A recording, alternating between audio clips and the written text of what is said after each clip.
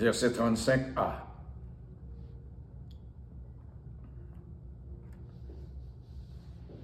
Que vos reins soient saints. Cette expression se comprend à la lumière des robes longues et larges que portaient les hommes et les femmes au temps de Jésus. Avant de pouvoir travailler, combattre ou courir, les gens avaient besoin de serrer la partie ample autour de la taille au moyen d'une ceinture en étoffe ou cuir. C'est ça nous disons, au temps de Jésus, les hommes étaient habillés avec une robe bien longue. De ce fait, pour le travail, ils n'ont pas qu'à courir, ils n'ont pas qu'à lutter. C'est une bataille que vous faites. De ce fait, ils prennent une ceinture d'étoffe ou bien une ceinture de cuir, ils passent dans la taille, ils serrent la taille bien pour la capable de pas traîner à terre pour jeter. C'est si vrai que au moment où les Israélites s'apprêtaient à prendre le repas pascal, Dieu leur fit cette recommandation. Quand vous le mangez, vous aurez vos reins saints, vos souliers aux pieds et votre bâton à la main. Et vous le mangez à la hâte. C'est la Pâque de l'Éternel que nous trouvons dans Exode 12, verset 11. Après sa victoire spectaculaire sur les prophètes de Baal, Élie, dans 1 Roi, au chapitre 18, la Bible nous dit qu'Élie se saignit les reins et courut devant Akab jusqu'à l'entrée de Jézréel. Maintenant, en confiant à Jérémie sa mission prophétique, Dieu lui dit, « Et toi, Saint-Terrain, lève-toi et dis-leur tout ce que je t'ordonnerai. » Dans Jérémie 1er au verset 17. Les paroles de Jésus sont un appel à être prêt, compte tenu de l'imminence de son retour, que vos reins soient saints. Livrez pour nous saigner reins non, passer ceinture nous dans reins non, parce que bataille là pas facile. Et nous voyons ça aujourd'hui. Depuis nous sommes serviteurs et servantes qui fait travail le Seigneur, c'est une bataille au quotidien avec l'ennemi. C'est pour nous serrer nous, serrer taille nous bien dur pour nous camper, pour ne pas tomber devant l'ennemi. Les lampes maintenant. Deuxièmement, le Seigneur nous dit dans le verset 35b, « Et vos lampes allumées. » Nous savons que les lampes n'ont qu'une fonction, procurer de la lumière. C'est ça la lampe. Et c'est ça le Seigneur dit que même avant nous représenter dans le monde. La lumière du monde, pour nous éclairer, par un bon témoignage. Alors, comme c'est souvent le cas, la lumière est ici une figure de la connaissance. Parce que vraiment, pour éclairer, depuis on connaît la parole de Dieu, on va marcher tout l'humain, on va pas marcher dans les ténèbres. Autrement dit, Jésus avertit qu'il n'est désormais plus question d'ignorer ces vérités, de tâtonner dans l'obscurité. Les gens doivent s'assurer qu'ils sont réveillés et que la lampe de leur savoir est toujours allumée. Et ça que fait le Seigneur toujours dit ça. Il dit nous ça bien dans oser. Peuple m'a mourir faute de connaissance. Il manque lumière. Il manque connaissance. Il a marché dans les ténèbres, ça qui va contre parole là. Faut lampe nous toujours l'humain. Et plus tard dans la parabole des vierges, il se servira de lampe pour illustrer le danger de la négligence spirituelle. Contrairement aux vierges sages, les vierges folles avaient laissé leur lampe s'éteindre. à cause de cette négligence, l'époux leur ferma la porte de la salle des noces. Ça, c'est une métaphore qui souligne le danger de ne pas être prêt spirituellement. Du fait que vieille folle n'a pas de l'huile dans l'ampio, l'ampio pas de l'humain, il n'a pas de prendre précaution. Le Seigneur a dit nous, c'est pour nous toujours prêts. C'est pour nous toujours gagner réellement l'huile dans la lampe, non. Pour nous capables réellement allumer, pour nous capables éclairer. Parce que nous, ouais, Jean, le monde l'a balancé là avec nous, mes bien-aimés. Le Seigneur est à la porte. L'apôtre Paul reprend cette même mise en garde quand il écrit dans Romains 13, versets 11 à 14. Il dit, non, cela importe d'autant plus que vous savez en quel temps nous sommes. C'est l'heure de vous réveiller enfin du sommeil, car maintenant le salut est plus près de nous que lorsque nous avons couru. Il dit, la nuit est avancée, le jour approche. Dépouillons-nous donc des œuvres des ténèbres et revêtons les armes de la lumière. Marchons honnêtement, comme en plein jour, loin des orgies de l'ivrognerie, de la luxure et de la débauche, des querelles et des jalousies. Mais revêtez-vous du Seigneur Jésus-Christ et n'ayez pas soin de la chair pour en satisfaire les convoitises. C'est dans bagaille ça pour le Seigneur, pas venir joindre nous. Paul dit nous, revêtez-vous du Seigneur Jésus-Christ et n'ayez pas soin de la chair pour en satisfaire les convoitises. C'est depuis qu'on y a pour nous chercher éloigner nous de toute bagaille ça parce que le Seigneur est à la porte.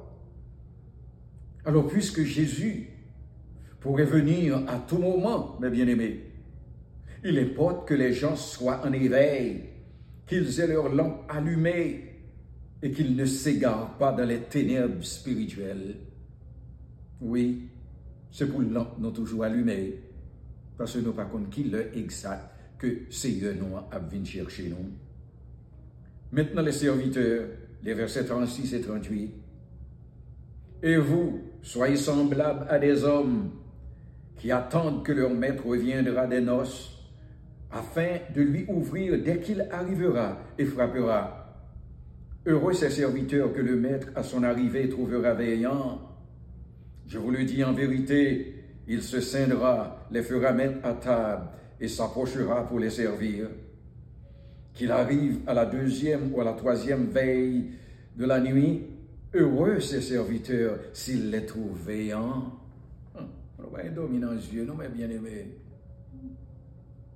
Dans l'Israël d'autrefois, les mariages ne commençaient pas et ne se terminaient pas à une heure précise. Lorsque les préparatifs étaient achevés, on invitait les hôtes. La fête pouvait durer jusqu'à 7 jours selon le nombre de personnes et la quantité de nourriture préparée. Les hommes qui attendaient que leur maître revienne de noces ne savaient pas à quelle heure précise il serait de retour. C'est pourquoi ils devaient veiller en permanence pour lui ouvrir la porte dès son arrivée. C'est comme ça pour nous, frères. Pour nous toujours sous pied, nous, l'homme mettre la fesse à le paraître. Pour nous ouvrir la porte là pour lui pour l'entrer, il n'a pas besoin de frapper pour le réveiller, nous. Il faut nous ouvrir la porte là devant. Alors le maître ne manquera pas de récompenser ses serviteurs qu'il a trouvés veillant à son retour. En pile récompense. L'on vient joindre à l'heure pour ouvrir la porte là pour lui pour l'entrer. Lui-même, il n'a pas besoin de pousser la porte là, gommer la porte là pour l'entrer. Par une incroyable inversion des rôles pour démontrer le plaisir du maître devant une telle disponibilité, Jésus déclare que le maître en question se scindra lui-même pour servir ceux qui l'ont si bien servi et il les fera mettre à table comme ses égaux qu'il sert. C'est d'ailleurs ce que Jésus a fait pour ses disciples bien-aimés dans Jean 13. Attendez ça, Jésus dit nous là. L'on vini li joindre nous préparer. L'on nos la pral commencer. C'est lui-même qui vient servir nous à table quand Jean loué que nous te servi bien, l'on nous t'a veillé. Est-ce que c'est pas un bel bagage? Nous te changé bien le Seigneur avec monsieur. Il t'a lavé pied, il prend une serviette, il marie rien, il ceinture rien. Et puis il a lavé pied pour être capable de montrer ce qu'est l'humilité et l'amour entre eux. Alors lorsque ayo a célébré, c'est le Seigneur même au ciel qui a mis nos chita et puis l'a servi nous. Quand nous nous servi, l'on nous sous terre. Peu importe l'heure de son arrivée, même si c'est à la 2e et la 3e veille de la nuit, c'est-à-dire 9h du soir ou 3h du matin, ses serviteurs seront heureux. Nous pas qu'à bien dormir dans les yeux qu'on y a. Parce que c'est nous et nous-mêmes que le Seigneur typifié comme les lampes. Et le dernier point, les voleurs, versets 39 à 40. Il dit, sachez-le bien, si le maître de la maison savait à quelle heure le voleur doit venir, il veillerait et ne laisserait pas percer sa maison. Vous aussi, tenez-vous prêts, car le Fils de l'homme viendra à l'heure où vous n'y penserez pas. Et quand on vole la vie, il y a un monde qui l'ont volé avant de la caille. So, il t'a fermé, il t'a condamné toute bagaille pour voler avant de venir. Mais dans cette dernière analogie, il n'est pas question d'un maître qui revient, mais d'un maître dépouillé de ses biens. L'expression initiale, sachez-le bien, introduit une vérité à la fois évidente et sérieuse. En considérant le cas présent, il va de soi que si le maître de la maison savait à quelle heure le voleur doit venir, il veillerait et ne laisserait pas percer sa maison. Voler aussi comme ça, oui. C'est ça qu'il faut obliger de veiller. Ils viennent avec tout instrument, ils percent les murailles, ils font un gros trou là-dedans, ils entrent. Mais ou même, si vous ne pouvez pas veiller pour attendre des coups de marteau, il a fait. Pour courir derrière, pour aller, il n'a pas entré, il a pillé quand il est là. Et puis c'est ça le Seigneur qui fait nous. Les voleurs percent souvent les murs des maisons. Si le maître avait su quand le voleur avait l'intention d'opérer, il aurait certainement pris les dispositions pour l'en empêcher ou le contrer. Non pas qu'on est, non, le Seigneur a venu. C'est ça qui fait, faut nous toujours prêts. Faut lampe nous emmèner nous. Faut taille nous bien serré.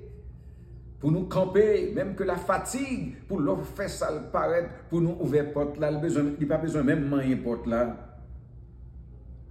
C'est ça que Jésus t'a averti l'église de Sardes.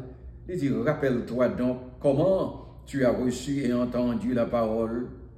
Garde-la et repens-toi. Si tu ne veilles pas, je viendrai comme un voleur et tu ne sauras pas à quelle heure je viendrai te surprendre. Nous avons deux textes dans 2 Thessaloniciens chapitre 5 et 2 Pierre chapitre 3 qui t'est comparé la venue du jour du Seigneur comme un voleur. Mais bien aimé, la vigilance inclut aussi la sanctification. Ce n'est pas seulement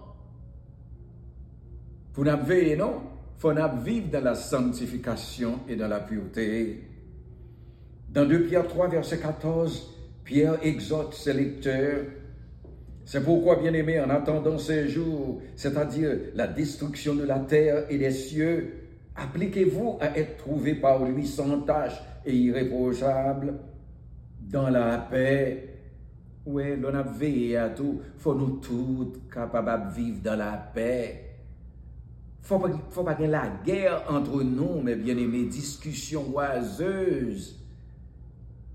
Il faut nous capables de vivre dans la paix, comme des choses illuminées, comme des choses remplies de la parole de Dieu. Et puis Pierre a continué, il dit, en menant une vie de piété, les rachetés démontrent qu'ils sont prêts pour le retour de Christ? Est-ce que nous avons fait tout effort pour nous mener une vie pieuse?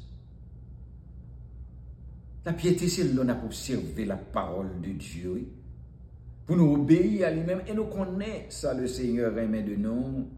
Livre-les pour nous quoi, et livre-les pour nous obéir. Alors, mes bien-aimés, vous aussi, tenez-vous prêts, car le Fils de l'homme viendra à l'heure où vous n'y penserez pas. Préparez-nous, à nous veiller, parce que notre Seigneur est à la porte. Et ou même qui tendez l'évangile là, prêcher, pas arrêter dans le péché. Venez, parce que le Seigneur a dit nous comme ça que après la mort, c'est le jugement. Et puis il dit nous, celui qui invoque le nom du Seigneur sera sauvé. Le Seigneur à nous. Demandez le pardon. Il attend nous. Alors, mes bien-aimés, passez une bonne semaine dans la paix. À la prochaine, si Dieu le veut. Amen. Merci Seigneur, merci Pasteur Chéri, et merci nous tous qui t'avons suivi émission Bible à la main. Bonne semaine.